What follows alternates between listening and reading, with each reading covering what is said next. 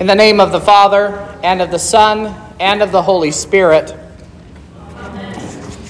In our gospel reading, Jesus starts off by talking about something that may be a little bit hard to understand.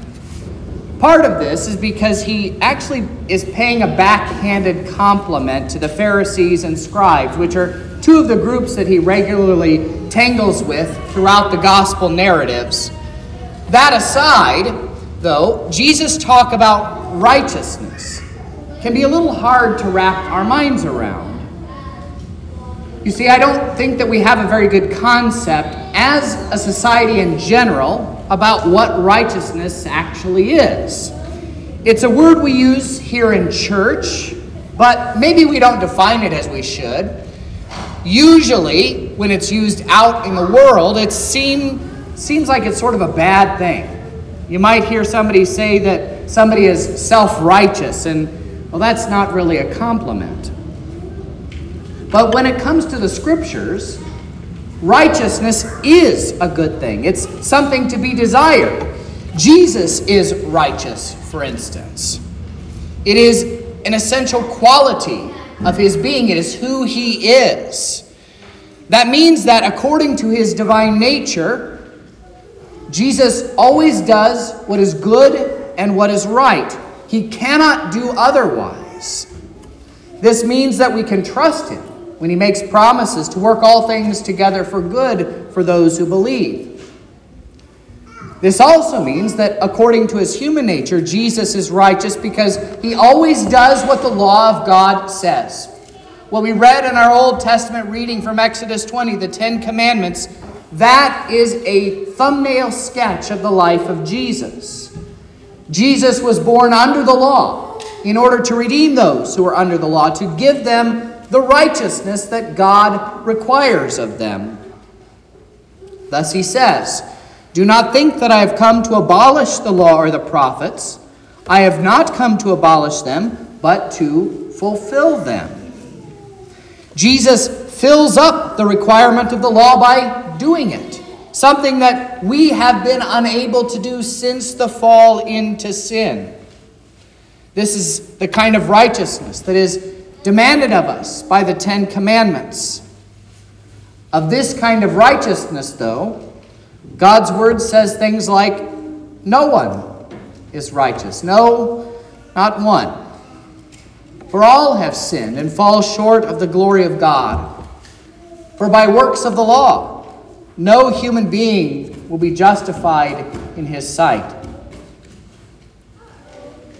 And so, we need a righteousness that exceeds that of the scribes and Pharisees to enter into the kingdom of heaven.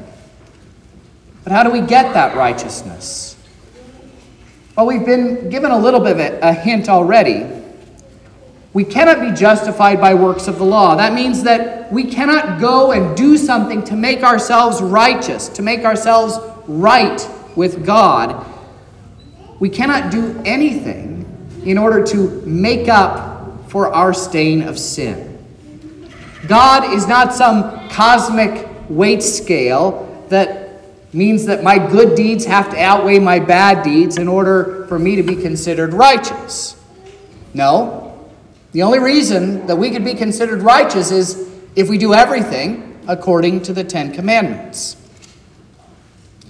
The law and the prophets tell us about this righteousness that we need.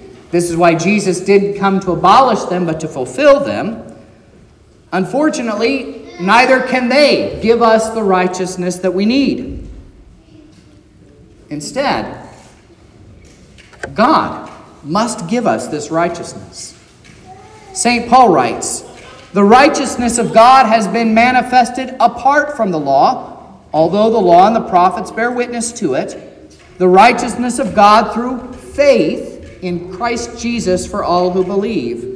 For there is no distinction, for all have sinned and fall short of the glory of God and are justified by his grace as a gift through the redemption that is in Christ Jesus, whom God put forward as a propitiation by his blood to be received by faith."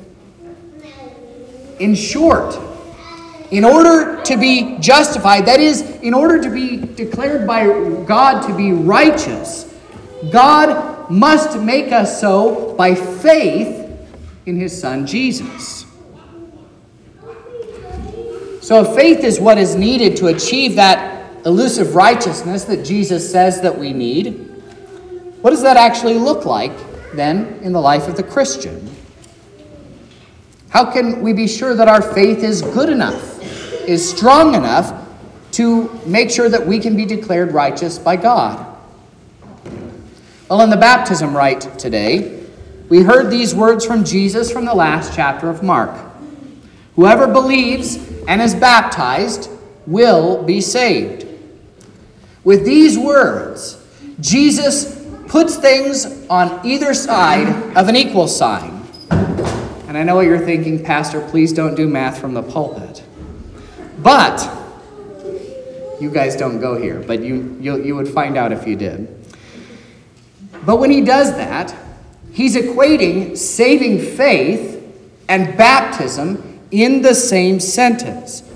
He joins these two words together, baptized and believes, with that equal sign, that word and.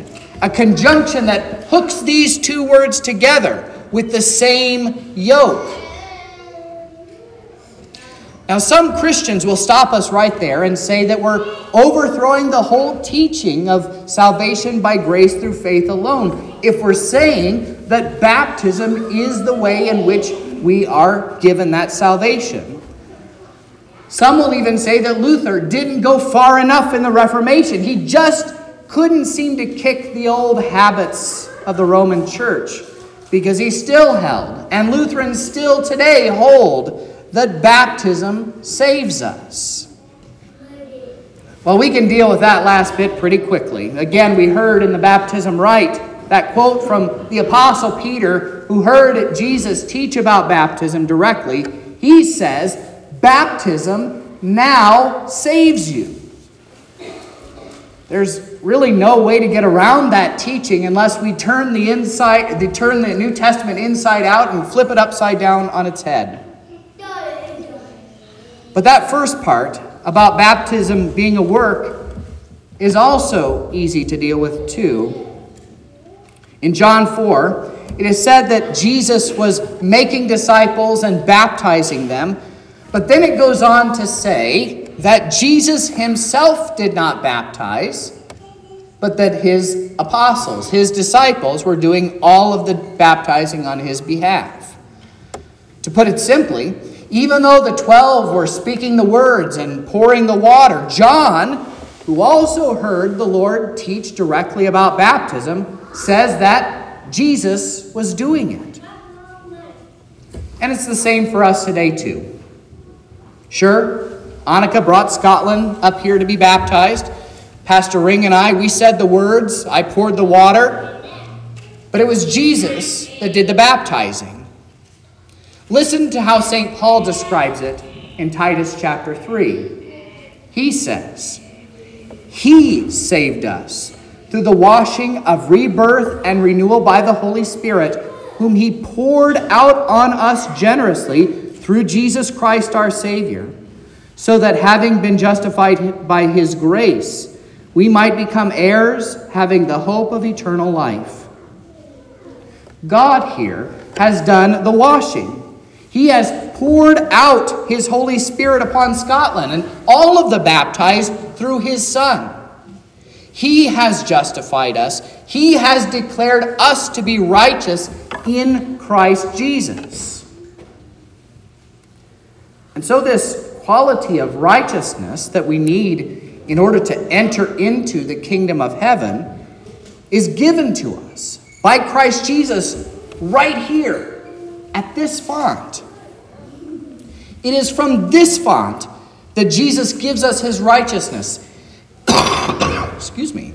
It is from this font that Jesus opens heaven to us.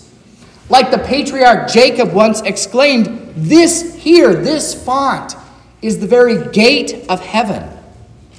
Here in these waters, as the Apostle Paul said, Scotland died to sin and is now alive to God in Christ Jesus.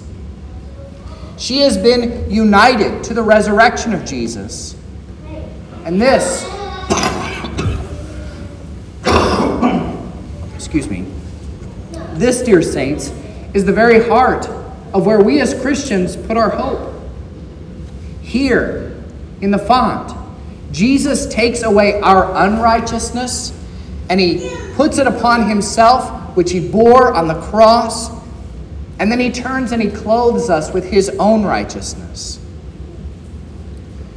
People loved by God, baptism is God's way of bringing us his righteousness, the righteousness that Jesus secured for the whole world at the cross nearly 2,000 years ago. Now he brings it forward to us in time to each individual Christian. This was no mere symbolical act, but it is the Lord Jesus taking a dear child into his nail-marked hands and blessing her. Dear saints, let the little children come to Jesus, that he might wash them, cleanse them of their sins, and declare them to be righteous for his sake. In Jesus' name. And now the peace of God, which passes all understanding, keep your hearts and minds through faith in Christ Jesus our Lord.